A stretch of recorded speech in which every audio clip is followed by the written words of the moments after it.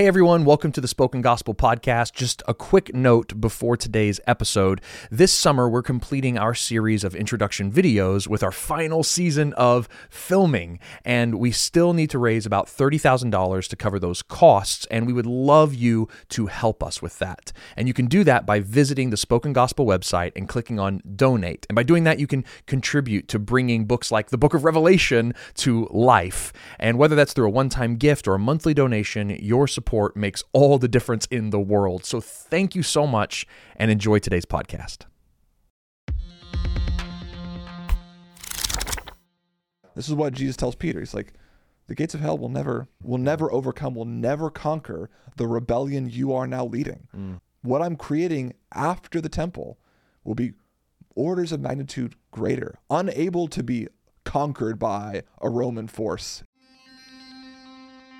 Welcome to the Spoken Gospel Podcast. Spoken Gospel is a ministry that's dedicated to speaking the gospel out of every corner of Scripture. In Luke 24, Jesus told his disciples that every part of the Bible is about him. In each episode, hosts David and Seth work through a passage of Scripture to see how it's all about Jesus and his good news. Let's jump in.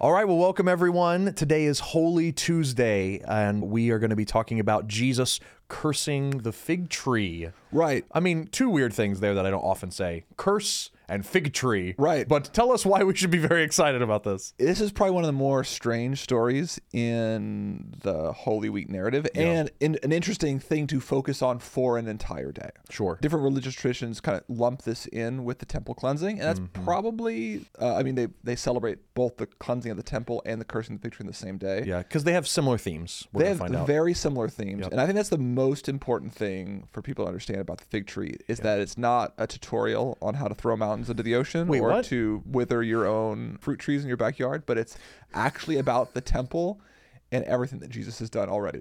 So that's the big idea that's happening. Okay, so then if we're saying that you're going to want to understand the fig tree in light of what's just occurred at the temple. That's right. Why don't you give us a quick synopsis of what just happened in the cleansing of the temple? Yes. So we talked about on Palm Sunday how Jesus had spent his entire ministry proclaiming that he was the king of life over death. And he was doing that, we said, through his miracles. Raising teaching. Lazarus from the dead.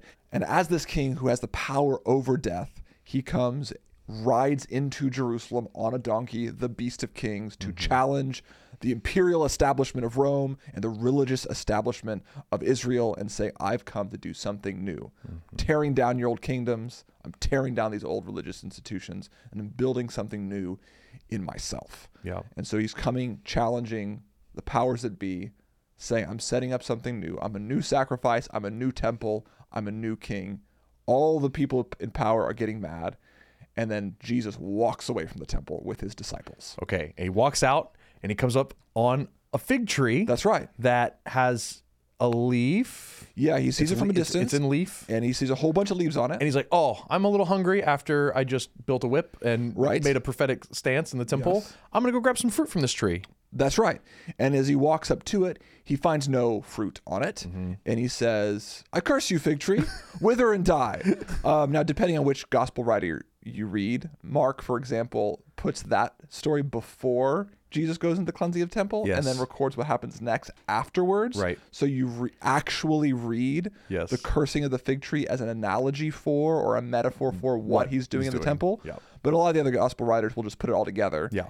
Curses the fig tree, and then it withers down to the root immediately.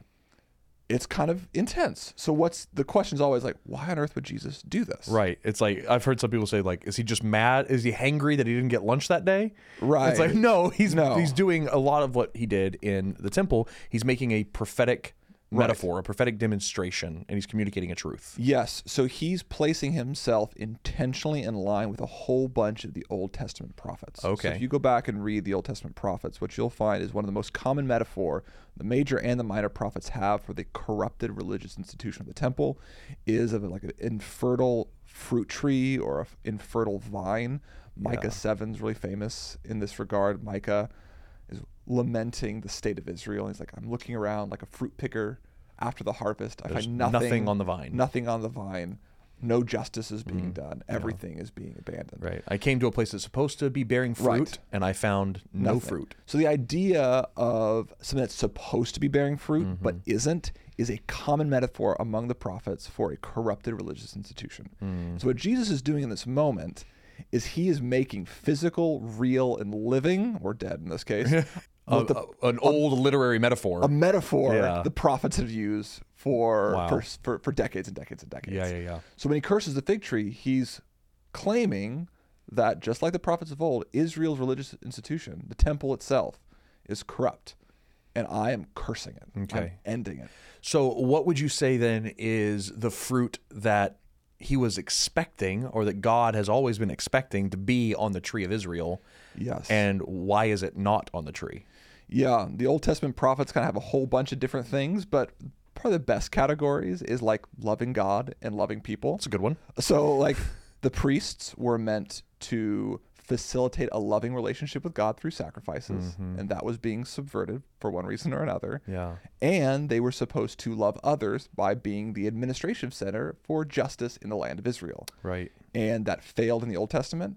And similarly, the religious establishment of Jesus' day was failing also. Yeah, they were failing as well. They were not doing justice to the poor of the land, nor were they loving God rightly. And so Jesus is saying, your time is up. Yeah. The temple institution must fall. It's interesting, the use of fruit and like barren trees and everything like that throughout the history of Israel as a prophetic symbol for this, because one of the original tasks given to the people of God was to be fruitful and multiply.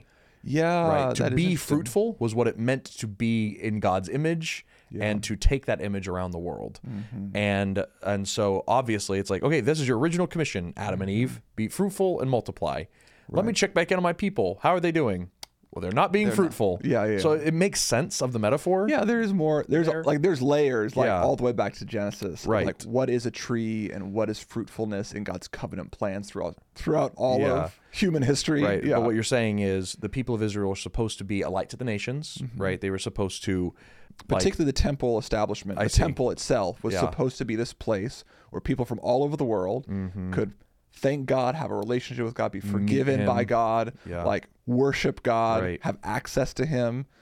But because of the practices the religious establishment during Jesus' day had set up, that had become increasingly difficult, particularly for Gentiles, as we talked about last time. But also they were not a great lot of people in general, in some ways. Yeah. So when Jesus curses the fig tree for it not being fruitful, because it's Israel, the tree is Israel, and it's not bearing fruit. The tree is the temple. The tree is the temple. In my understanding. Okay. Because what he does in the second here is he curses it, and then his disciples are like, how did the tree do this so quickly? Yep. Like, how did the tree wither so quickly? They're kind of surprised that Jesus would do this. They don't understand it. Yeah. Just as most people don't like, understand. What is going on here? The disciples also misunderstood what was going on. They didn't quite get what Jesus was doing, and they just asked him, how did you do this thing? How did the tree wither so quickly? And then Jesus responds with a really famous passage, but also a very cryptic passage, which is, truly I tell you, if you have faith and do not doubt, not only can you do what was done to the fig tree, but you can also say to this mountain, go throw yourself into the sea and it will be done. Right. And most people, when I grew up reading that, I assumed this mountain was any old mountain. Any obstacle that you want moved, you can, in faith, pray and it'll get out of your way. But I think the better way to read this is Jesus is referring to the mountain the temple sits on. The Temple Mount. The Temple Mount. Yep. And he just said, still there today. This corrupt religious institution I've already said it's going to be torn down in 3 days. Yep. And I am asking you, my disciples, to join me by praying for its destruction. By praying for the end of this corrupted sacrificial system, this corrupted temple, and this hamstrung way in which my people are no longer allowing all the nations of the world to come and accept, to experience in the my same way presence. that Jesus looked at the fig tree as a symbol of the temple and said, may no fruit ever come from you again. That's right. He's saying, you too, my disciples, can do works like this. Yes. Meaning you'll be able to speak to this temple that's sitting right there on this mount in front of you. Yes. And say, may no fruit come from you again. Yeah. And it will be done. Yes. Meaning, and it says that this mountain will be thrown into the sea. Yeah. Right? Which is really pictorial Jewish language, because the Temple Mount was a picture of the Garden of Eden. Yeah. It was the place that God created. Yeah. And to be thrown into the sea was to go back into uncreation. Yeah, all chaos. The chaos of the waters. He's like, we're going to take the Garden of Eden and throw it back into uncreation. And often the sea would also refer to like other foreign nations and foreign powers. Yep. So to be thrown into the sea would be to be thrown against the powers of the world. So what I think is kind of the fun way to imagine what Jesus is saying here is he's just done all these prophetic actions in the temple. He's critiqued the current temple leadership. He said he's building a new temple and a new sacrifice himself. And then as he's walking out, he turns to his disciples and says, okay, I'm going to curse this fig tree as a living picture of what I want you to do alongside me. If you have faith alongside me, if you pray that this temple will be thrown into the sea, you'll see the temple destroyed. You'll see these corrupt religious institutions finally brought down, and a true temple and a true sacrificial system finally brought about. Through your faith and through your prayers, you can join the rebellion against the religious and political status quo and join my kingdom. That had to have seemed, and you can guess by some of the narratives that come after this, and even some of the questions that the disciples themselves ask, it would have seemed like such a strange thing to invite a faithful Jew into. Oh, yeah. Like, why on earth would it be good news for them to take the household of God and throw it to the chaos monsters of the other nations or uncreation? Or why would they want to see the temple destroyed? Why would this be a rebellion that they want to, join in on? Because I feel like now we hear this as like millennial disenfranchisement people. We're like, yeah, join the rebellion, overthrow the religious political system. Let's burn do all it. churches, right? Yeah, it's like for them, they'd be like, I don't want that to happen. No, this is where I meet God. This is the only way I know how to receive forgiveness or to interact with God at all. The covenant almost hinges on this place. Why are we throwing it into the sea? That's right. So, like, why did Jesus invite Jews who would have been skeptical of that into such a prayer to pray in faith that the temple would be destroyed? Why on earth would he be doing that? And why would that be good news to them? Well, it's good news for those who belong to Jesus' new kingdom, because Jesus is building something better. Jesus is building a temple that's available to all people without qualification. He's offering himself as a single sacrifice for all people, no more need for continuous sacrifices. He is building a brand new religious order in himself that's orders of magnitude better than the one they've experienced before. And as we hinted at yesterday, this new temple and this new sacrificial system is going to be built on the fact that Jesus must die first and then rise from the dead. And a resurrected Jesus is going to sit at the head of this new kingdom and this new religious order, which means it will be incorruptible. The old temple system run by humans is always going to be subject to some sort of chaos, some sort of disorder, some sort of injustice, something. Right. But because it's now in the resurrected, perfect God sitting at his right hand, nothing will be able to assail the church, God's complete people of all people, ever again. Yeah. It's an incorruptible thing. Yeah. I also wonder too if there's something about the fruitfulness of the tree, because if they really did grab onto the metaphor that Jesus was pulling on and bringing into visual reality, they would have known, like, man, this has kind of always been a problem. We've always had a barren tree, a barren vine when it came to the temple. Then Jesus, what he's offering them is, like you've said, a new temple, but what he's offering them is a vine that will actually bear fruit.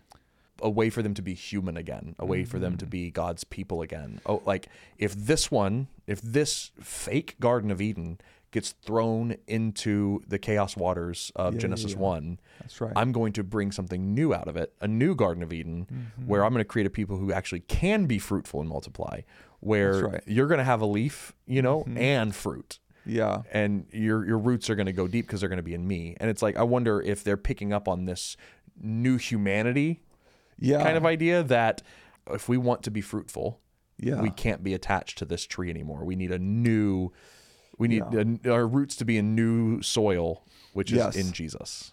I don't know if they got it until after Jesus rose from the dead. Sure. Right. But I think that does begin. Well, they didn't know that he was going to be the new temple until he rose from the dead either. Right. So they didn't know. They weren't getting any of this. They were just we're like they were just like weird. What a weird miracle. But yeah, I think that's correct. Yeah. Because of the way the resurrection story ends with Jesus rising from the dead and sending out his disciples to go forth, increase and multiply, make disciples of all nations, right? Yep. So like that is the way Holy Week ends, is with a resurrected Jesus telling his disciples to go make disciples of all nations, not based on sex or procreation, but the proclamation that Jesus is risen from the dead and is king over all things. A new commission to be fruitful and multiply. That's right. Yeah. That's cool. Okay. So why is the cursing of the fig tree good news for us today? Yes. Like, why should I be excited to celebrate Holy Tuesday today, other than the fact that maybe I understand this weird story a little better? Yes. I mean, the good news is that, like the disciples, we are invited into a new era in which the old religious institution of perpetual sacrifices, incomplete atonement, is replaced by perfect atonement, perfect sacrifices, and incorruptible people of God that can no longer be overthrown by corrupt actors, but is headed by Jesus Christ himself. Yeah. This is what Jesus tells Peter. He's like, the gates of hell will never overcome, will never conquer the rebellion you are now leading. Like, what I'm creating after the temple will be orders of magnitude greater, unable to be conquered by a Roman force in AD 70, unable to be undone by malicious actors, abusive priests. No, I'm building something brand new that's not physically located, but spiritual, not of this earth, and lasts forever. I think another way to think about this too is we've been talking a lot about, like, okay, with the old tree gone, let's talk about the new tree. Yeah. But also, like, there's good news in the fact that that old tree was cursed.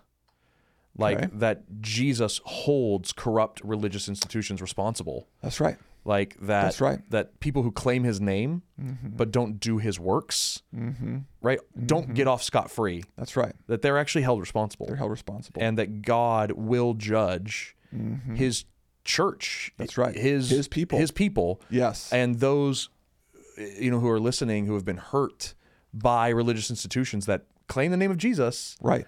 They don't get a free pass. Like, they don't. If they are a fruitless tree, they will be judged too. And like, that can be really good news for people who have been wounded by those institutions. That's right. We have biblical command to pray for the destruction of corrupt institutions as they exist today, in hopes of being part of a new and better, more Jesus honoring, Christ exalting institution that is indestructible.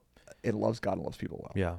Okay. So that's Jesus cursing the fig tree. That's Jesus cursing the fig tree. All right. And what's tomorrow? Well, after this whole incident with the cursing the fig trees, the opposition between Jesus and the religious establishment continues to escalate, almost as if they are hearing what Jesus is saying about the fig tree and picking up on it. One of the parables Jesus says just after this is about a corrupt group of vineyard owners who are killing prophets, and they get that one, like, oh, you think we are the fruitless fig tree or the corrupt vineyard owners killing people. So they're recognizing that Jesus is saying all these things with the intention of ousting them from their power.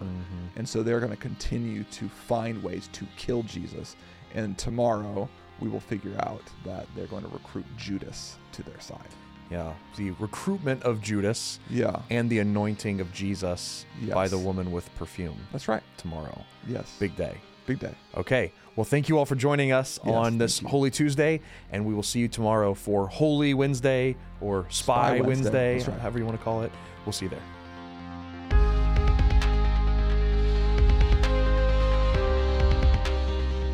Thank you for listening to the Spoken Gospel Podcast.